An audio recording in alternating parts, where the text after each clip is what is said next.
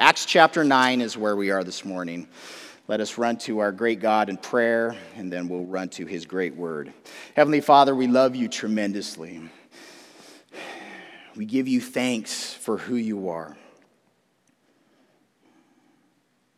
That we're talking right now to the creator of the heavens and the earth, our creator.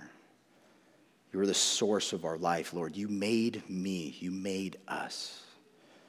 And you became like us to save us from our sins, to save us from death. And you've given to us eternal life, a unity with you, a oneness with you. You have given us such hope for the future. You give us such hope for today. And above all of our prayers, all the things that are circulating in our minds and our hearts right now, Lord, I'm asking that you would reveal Jesus to us this morning. Let us see your Son. Let us know him. Let us love him. Let us hear his words. Let us understand who he is, that we would grow and mature in our incredible Savior this morning. It's in Jesus' name we pray. Amen. We're going to cover just 9 verses here in Acts chapter 9, so let's read through this. And we'll back up and discuss as always. It says, Then Saul, still breathing threats and murder against the disciples of the Lord, went to the high priest and asked letters from him to the synagogues of Damascus, so that if he found any who were of the way, whether men or women, he might bring them bound to Jerusalem. As he journeyed, he came near Damascus. And suddenly a light shone around him from heaven. Then he fell to the ground, and he heard a voice saying to him, Saul, Saul, why are you persecuting me? And he said, Who are you, Lord? Then the Lord said, I am Jesus, whom you are persecuting. It is hard for you to kick against the goads. So he, trembling and astonished, said, Lord, what do you want me to do? Then the Lord said to him, Arise and go into the city, and you will be told what you must do. And the men who journeyed with him stood speechless, hearing a voice but seeing no one. Then Saul arose from the ground, and when his eyes were opened, he saw no one. But they led him by the hand and brought him into Damascus, and he was there 3 days without sight, and neither ate nor drank.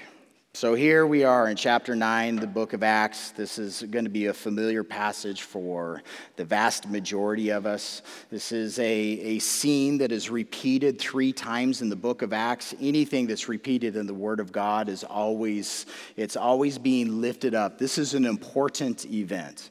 As we sit in the rest of the New Testament, this man is the author of 13 letters, 14 if he's also the author of the book of the letter to the Hebrews.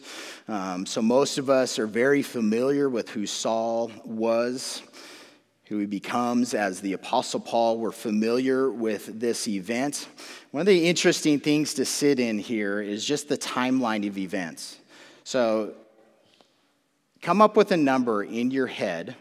And how long do you think it's been since the first chapter of Acts? Since Jesus ascended to heaven there in chapter 1, Acts chapter 2, the Holy Spirit has been sent the day of Pentecost. How long has it been until this event here where Paul is being introduced to Jesus? Got a number in your head? 3 years. That's it. So already what we've journeyed through in the book of Acts as we sit in the gospel being preached there in Jerusalem and the Jews coming to faith in Jesus Christ. It begins with 3,000 and then 5,000 and then multitudes. We're looking at the little snapshots that we have of the community where people are selling their goods. They're bringing everything to the apostles. They have everything in common. There's this community that's being built out of Jews that are looking to faith in Jesus Christ. In that community, the persecution is escalating to the point where Saul and others are making havoc of the church. And that word is like a bowl in the china closet. And the church is already scattered from Jerusalem. The apostles are remaining there in Jerusalem. Many believers, brothers and sisters, families, are being dispersed because of persecution within 3 years of Jesus ascending to heaven. To me, I'm astonished at how quickly these events are transpiring. And already the damage that Paul has been doing to the church in Jerusalem and in the surrounding area, something tells me that he figures that he's already done a good job, that whatever has been set into motion is being successful in regards to their being able to arrest those who are looking to faith in Jesus Christ, their ability to be able to cause believers to blaspheme the Lord's name, just sentencing some individuals to death. Paul's got to be looking at these events that they've been successful in Jerusalem, because now he's going to the leadership there in Jerusalem and saying, give to me letters of recommendation that I can take to Damascus, to a foreign city, and have the exact same effect that we're having here against the name of Jesus Christ, that we would have that same effect against the name of Jesus in Damascus also. So whatever's going on in Damascus, there's a pull for Paul to go there. Clearly, we can look behind the scenes and say that Jesus is at work, moving in his life, directing him to go to this place. Paul is going for one agenda. The Lord has another agenda. But here, this idea of being arrested. Paul is on a mission to go and arrest believers, individuals who are looking to Jesus as Savior, to bring them, to arrest them and to bring them back for some kind of trial. And as he is going, he is ultimately the one that gets arrested by Jesus in this passage and in this context and in his life. But again, the snapshot there in verse 1 in regards to Saul, we've already sat in the different verses that he's given his testimony into who he was, but the description here that we have, he is breathing in and breathing out threats. What is your breath? I mean, take a deep breath. It's our life. It's something that we just do naturally as we breathe in and we breathe out. The source of his life, his life breath at this moment, the snapshot that we're given of his heart and of his mind as he's breathing in and breathing out in his daily life, what he is finding natural is this persecution, these threats, this violence, this murder against anybody who's looking at Jesus in faith. Again, as we've gone through the book of Acts so far, one of the things that really it astounds me, and it always stands out in my mind as a warning for me and for all of us, is that Paul believes that he is doing a service to God.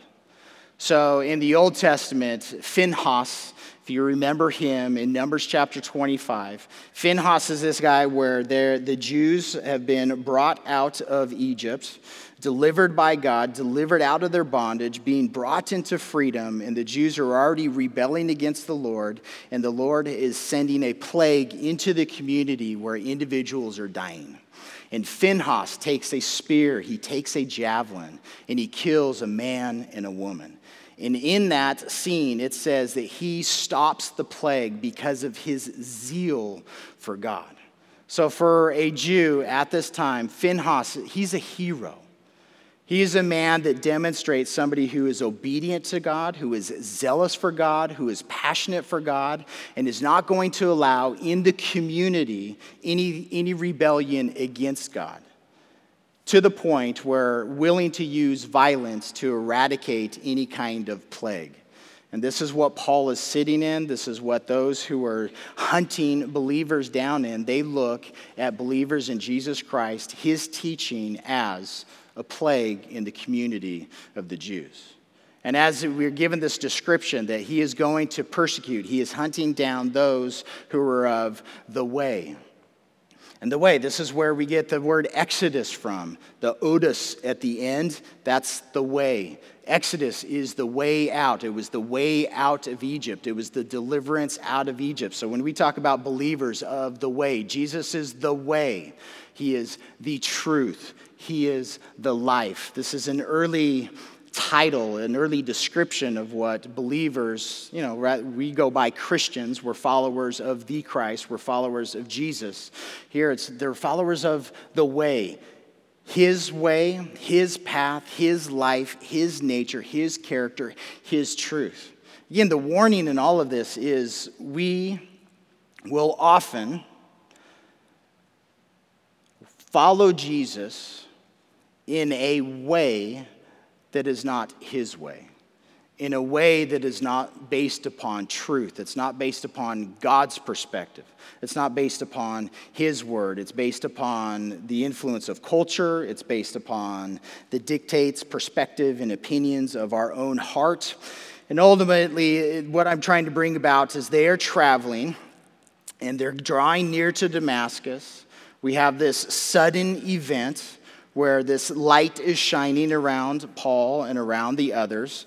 In chapters 22 and 26, not only did Paul fall to the ground, we're told that everybody that is with him, everybody fell to the ground. He hears this voice, right? They see the light, they hear this voice. And out of Jesus' mouth to Paul, and again, if I always say Paul rather than Saul just kind of, anyways. Do y'all know what I'm saying? Saul and Paul are the same guy, Hebrew name, Greek name. So Saul, why are you persecuting me? We want to sit in this question, why? How many of you guys have little kids? Or how many of you remember little kids always asking the question, why? Like, why are you doing this? Why are you doing that? Why is the sun bright? Why is the sky blue? Just all these questions. Often when we're asked questions why, we give very surface answers. In our life, why do you do what you do? Why did you do what you did this morning when you got up? Why do you do what you do for work? Why do you have a relationship with the... Again, there's very surface answers to the question why, and then there's very deep answers as we dig in and dive. The question why can be very easy and simple, and it can be very painful. As Jesus is revealing himself, unveiling himself to Paul in this moment. Later on, the testimony that Paul gives us is that he saw Jesus. The others that are with him, they did not see Jesus. They did not hear his voice with understanding. They saw a light. They heard a voice, but without understanding. The testimony is that Paul sees the glorified, resurrected Jesus that has just unveiled himself. And the question that he asked to Saul, it begins with this, why? In this relationship that we have with Jesus, often we answer this question in very simple, unthinking, lack of depth responses. So, for instance, it's, why are you angry? Why are you anxious? Why are you proud? Why is your marriage bad? Why is your marriage good? Why is your child rebelling? Why are you rebelling? Why do you fear? Why do you judge? Why? Again, we can throw every single thing that I just rattled off, you can throw out a really simple answer to. But as we have relationship with Jesus and as we have relationship with other individuals, why actually becomes a really complicated answer. You have who God has created you to be. You have your life experiences, the things that you want to know now about the Lord, about your own behavior, being able to understand why you respond to certain stimuluses, the way that you respond in your life. There's a lot of depth to answering those questions. When Jesus comes and asks the question of Paul, and when the question gets asked of us by the Lord, he's not searching for information. What he's trying to do is draw information out of us. For Paul in this moment, it's, why are you persecuting me? Paul thinks that he is zealously serving God and that he is persecuting, that he is hunting those who are in rebellion against God. And Jesus is answering this question, and it's enlightening. Why are you persecuting? Why are you hunting me? You think that you're hunting human beings. And this is revelatory in regards to who Jesus is and how he identifies himself with you as an individual and with us corporately.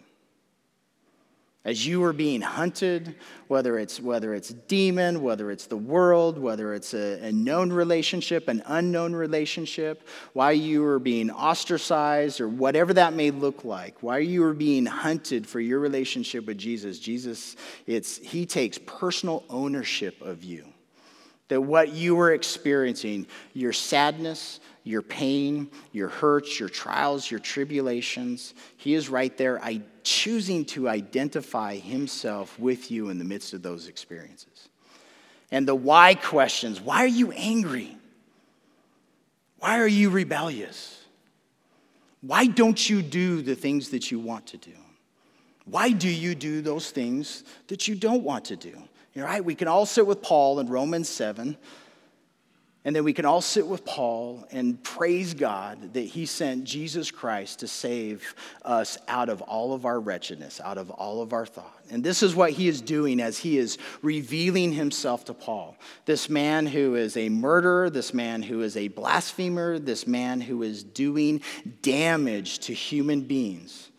Jesus says, the damage that you are doing to me. These people, they are my people. I am one with them, and they are one with me. And again, in the simplicity of this passage, this exposes God's heart to you.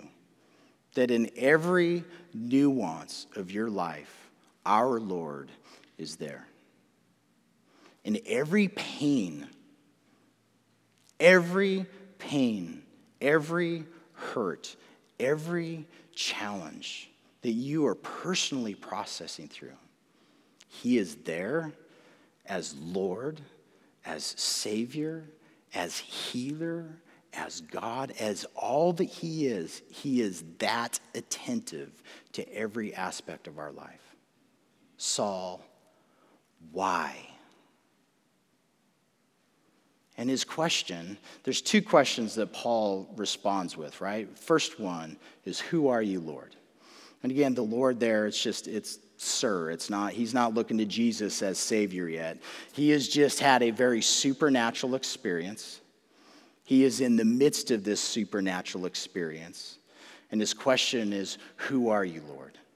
He's looking for the identification of the source of what's going on in his life. And again, he's not a stupid man, so obviously he knows that this is something of God. But for us in our relationship with Jesus, this is the question that we need to answer every single day. This is the question that we need to hunt every single day, pursue every single day, and seek his answers for every day. Who is Jesus? We pray almost every single weekend out of Ephesians chapter 3. It says, we are asking God that we would be strengthened, that Christ would dwell in our hearts through faith, that he is the one that is rooted and grounded us in love. And we are asking that he would give us the ability to comprehend, not just individually, but with all the saints, what is the width and length and height and depth, that we would know the love of Christ which passes knowledge, that we would be filled with the fullness of God. Our daily yearning is, God, I want to know you. I want to know your mind. I recognize where I'm off. I recognize that I have a limited perspective in all things. Lord, I want your perspective in this circumstance. Lord, I don't need to judge this person. But if you are allowing me to interact with them, show me how to be a physician. If I'm seeing something that's wrong, if I'm seeing a sickness that's going on, Lord, ultimately the healing only comes from you. I don't need to be this person's judge. I don't need to be puffed up in my pride. I don't need to be right. Lord, I need your understanding. I need your perspective. I need to know your heart. Why is it that Jesus is so compassionate to every single human being? How is it that Jesus can just so easily reach out and touch somebody who is sick and who is diseased? How is it that he can where all the ooze of life, like I want nothing to do with that behavior. I want nothing to do with anybody who does anything along those lines. How is it that Jesus so easily steps in with himself, with compassion, with truth, with rebuke as necessary? Do you not want to know your Father who created you the way that the Son knew and knows the Father? We're told that throughout his life, as Jesus is living as a man, sinless in his perfection, that he didn't do anything and say anything that was not according to his Father's will. Again, none of us attain sinless perfection. We're going to end in that verse in Philippians 3, so we'll get there eventually. So none of us are perfect. This has nothing to do with striving and guilt or condemnation or anything like that. This just has everything to do with the hunger of my own heart. I am satisfied when I'm worshiping the Lord. I am greatly satisfied when I know that I am walking in step with the Lord in the moment. I am greatly satisfied in the Lord when I get to let go of my anger and just humble myself and esteem the other person's opinion and life as greater than my own. Not because they're right, not because I'm wrong, but just to have that expression of love, of patience, of not being judgmental. And these answers, they only come about through the pursuit of the question, who are you, Jesus? We can sit in, as Paul is a religious man here and he is pursuing violence, we can sit in the violence of people who believe that they're serving God, people who believe that they know Jesus, who are out of their mouth and their actions are pouring forth things that have nothing to do with who he is. And we condemn those actions. We condemn that kind of history justifiably because that heart is not of God. We can say with when James and John, the Samaritans, are not allowing Jesus to come and stay in the village as they're heading for Jerusalem, and James and John want to call fire down from heaven to destroy the Samaritans. What does Jesus tell them? You don't even understand the thoughts of your heart. You don't know the source of your heart. I didn't come to condemn these people. I came to save these people. And this isn't so that we can be taken advantage of. This isn't so that we can exalt ourselves over others. It's just this honest question, and the pursuit of this answer ought to occur in our lives on a daily basis. Jesus, who are you? Because out of that foundation of how we answer who he is, if it's based upon his truth, if it's based upon his Spirit in us, he is going to lead us into right action in our lives. He's going to lead us to the reconciliation that we need in different relationships. He's going to lead us faithfully in the tasks that he desires to bring about in our lives for his glory's sake. Whatever that work may be that he wants to lay your hand on, as you follow him, as you answer that question about who he is, there's a trust and a hope and a confidence that he's going to lead you in the way, in his righteousness, for his glory, day by day in simplicity. And that is where freedom is found. It's not found in all these other religious behaviors. It's found in the knowledge and the understanding of the depth of his love. His grace, what has he given to you? Not just life, not just salvation. He's given to you his very self. The Spirit of God, Father, Son, Spirit dwells in us. He has given to us his righteousness. He's declared us to be justified as though we have never sinned, because he died for every single one of our criminal acts, those things that we deserve to be arrested for, judged for, and punished for. Jesus died for those things. We just sang that death was arrested.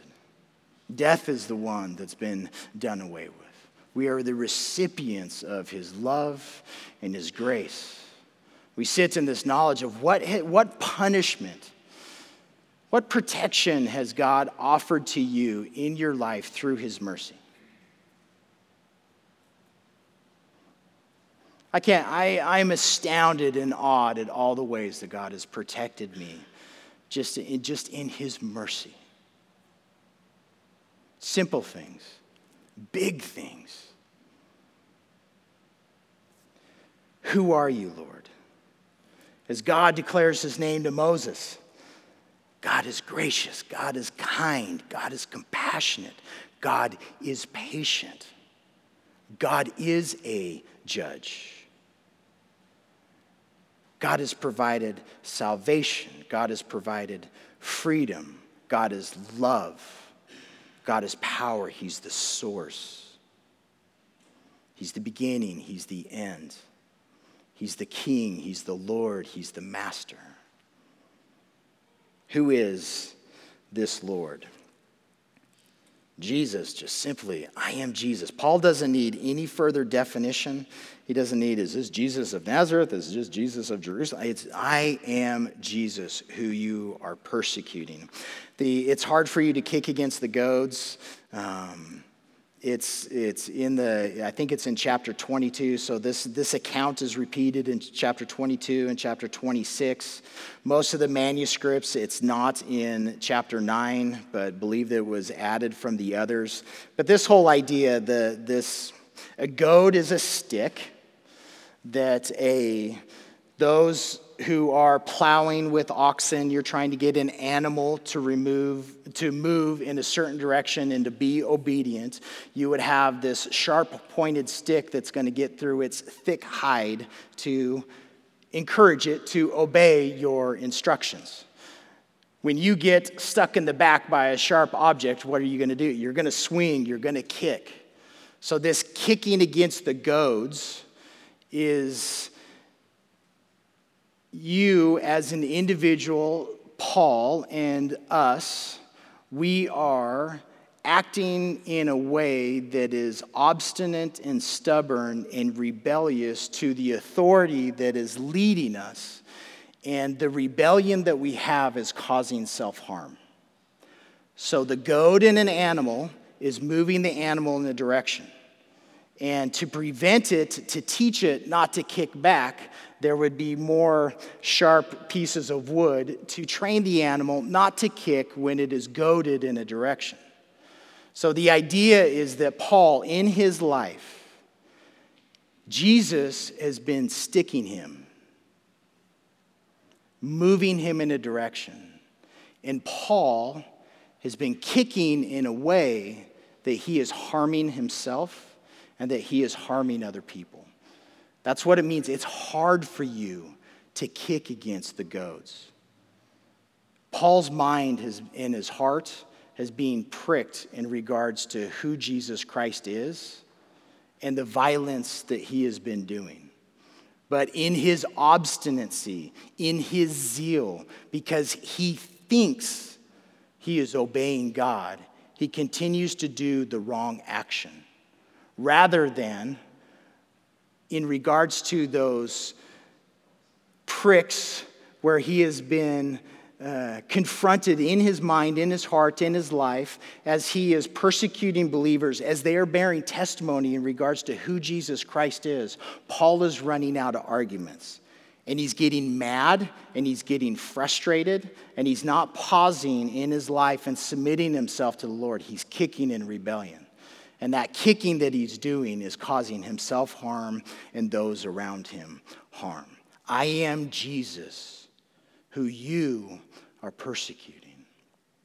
And then it says what? He is terrified.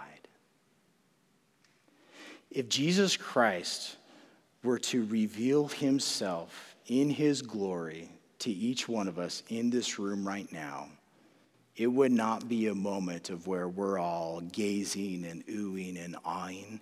Every single one of us would be on the ground in fear, in trembling, in the presence of this being who has created us.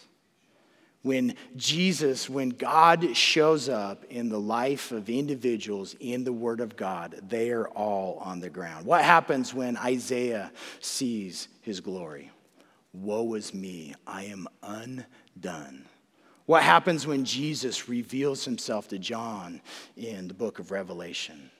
He falls on the ground as dead. What happens to Daniel when the Lord sends a messenger of the Lord to him? He's on the ground in weakness, because we have nothing in us of ourselves that can exalt ourselves in his presence. If he were to manifest himself, if he were to confront us. And this is the reality of where we need to sit in our relationship with God. Like, God's not our bro, he's not our homie, he's our friend. We have all these different definitions, but think of the magnitude and the power of this being who is God. I am in awe every time I think about that. He spoke this entire creation into existence. We sit in modern science, and how crazy smart God is blows my mind. In the grandeur and the vastness of this universe, in all the small, the microscopic, how complex everything is, his genius, it is mind-blowing when we sit in just the little snapshots of what we get in regards to the complexity of his creation. Who is Jesus? He's the creator of the heavens and the earth. Who is Jesus? He's the creator of the universe that became just like us. And when he became like us, he didn't show up like full manhood and all the authority. He showed up as a babe in a cave, born into poverty, knew what it was like to get sick and to stub his toe and all these kinds of life experiences that we go through. And he lived in this sinless perfection so that his life would be the offering for, again, our crimes. All of the acts that, again, God's law, right? He has a law. When you violate a law, that makes you a criminal. You are subject to arrest. You are now going to go before a judge. What is your defense? There is no defense. I'm wrong. And again, then we sit in this. This is Jesus. This is who he is. He confronts each one of us in all the different areas of our personal, individual rebellion against him. So as we are in our relationship with him, if we're willing to sit and to read, to listen, to converse with him, he's going to ask us questions of why. And then he's going to draw his truth out of us. He's going to draw confession out of us. And he doesn't draw it out in a way where he's sticking his finger in our chest. He's drawing it in a way, he's asking these questions of why, so that we would know and understand who he is, so that we'd have a relationship with him and just be madly in love with him. And that as we're madly in love with him, he corrects us, he changes us, he transforms us, he redeems us. We become the recipients of his incredible grace. We sit in these moments where we're trembling at his nature and his character. We are astonished when he reveals himself to us. We're astonished, and we just see who he is on the pages of his word, and as we watch him interact in other people's lives. But it's after it, and it's in this order. After we answer the question about who Jesus is, then it's, Lord, what do you want me to do? Because if you ask the question, what do you want me to do, without having Jesus as the foundation, that's what Paul is guilty of in this circumstance. Lord, what do you want me to do against these Christians? And he's come up with an answer. But now Jesus has just revealed himself to him. He's just been confronted with his sin. He probably wants to puke. He's killed people. He's caused people to blaspheme. The people that he has hunted, the one that has just revealed himself, those are mine. And not only they're mine, they're one with me. Have you ever been caught in that kind of action? May God bring about that kind of sensitivity in our relationship with him, that as we rail against one another in judgment, that we'd understand that we're bashing Jesus.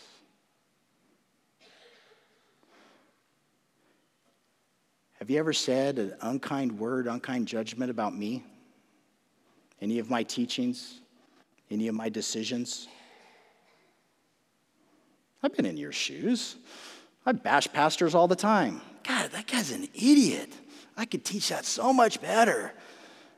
Why did he make that decision? Doesn't he see, again, we have our perspectives. We sit as judge all the time. We skewer people with our mouths and our hearts all the time. And not just people, Jesus people. God is gracious with us. Amen? So because you know him, his Spirit in us is what is enabling us to be gracious with one another when we offend each other. And we offend each other. More often than not, within a community like this, the offenses that we have with one another, it's lack of perspective.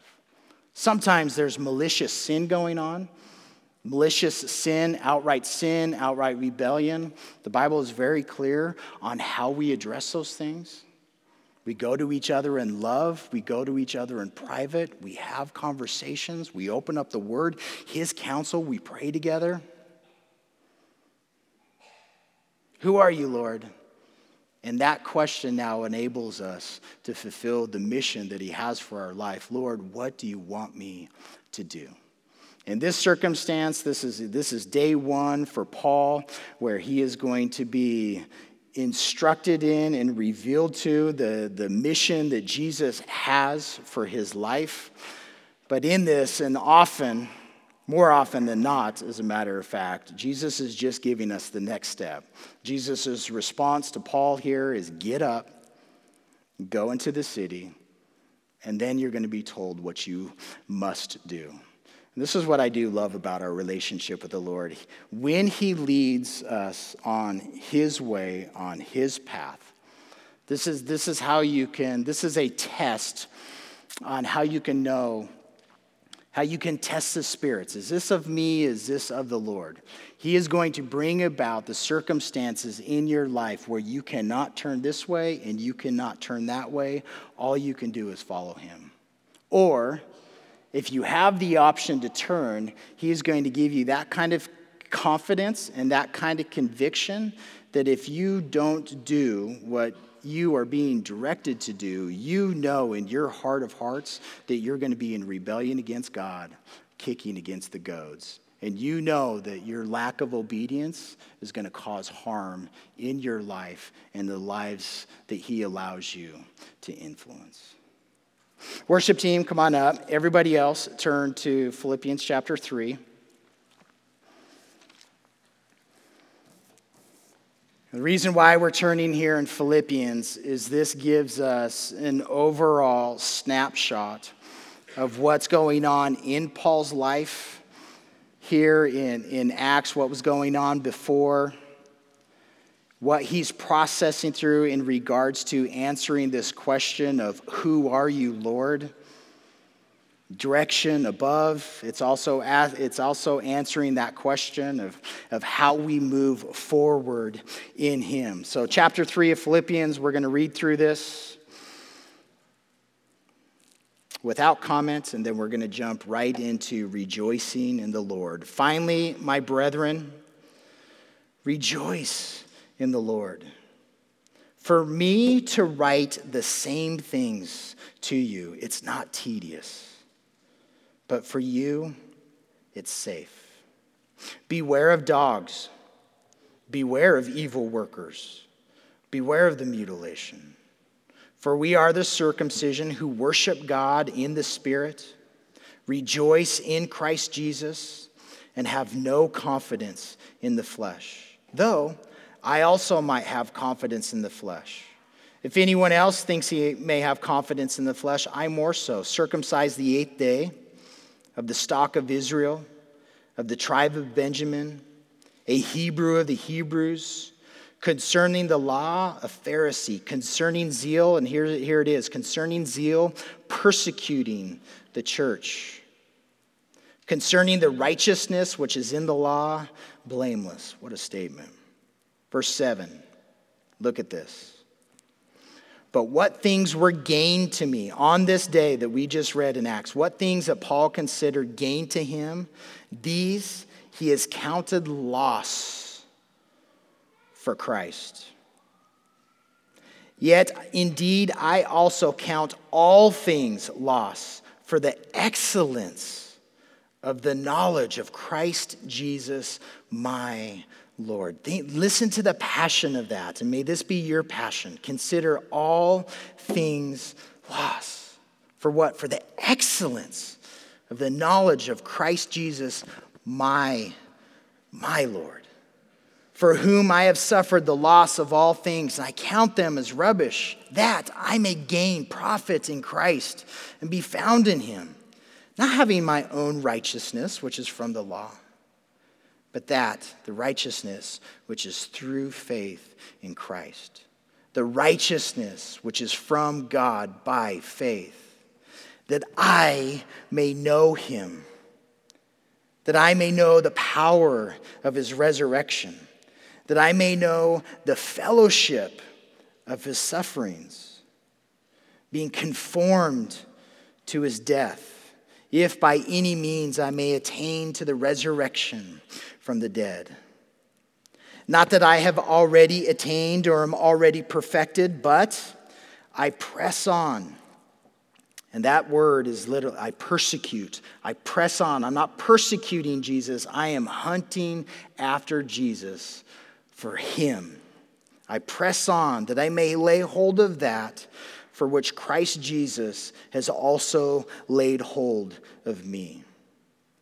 And again, in Paul's mind, he is going back to this day that we just read through. That is the day that Jesus laid hold of him.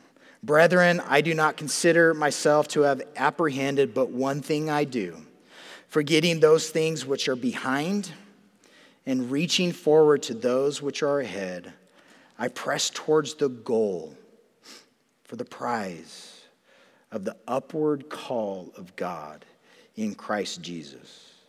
Therefore, let us, as many as are mature, have this mind. And if anything you think otherwise, God will reveal this to you, even this to you. Nevertheless, to the degree that we have already attained, let us walk by the same rule. Let us be of the same mind. Brethren, join in following my example. And note those who so walk, as you have us for a pattern.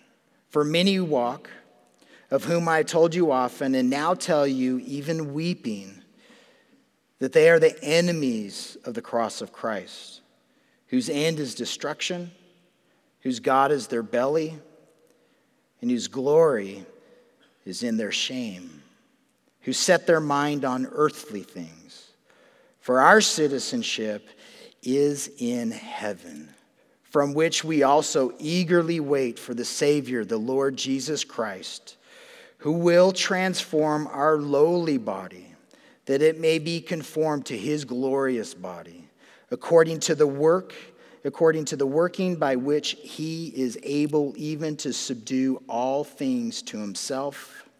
Therefore, my beloved and longed for brethren, my joy and crown, so stand fast in the Lord, beloved. Let us rejoice in the Lord.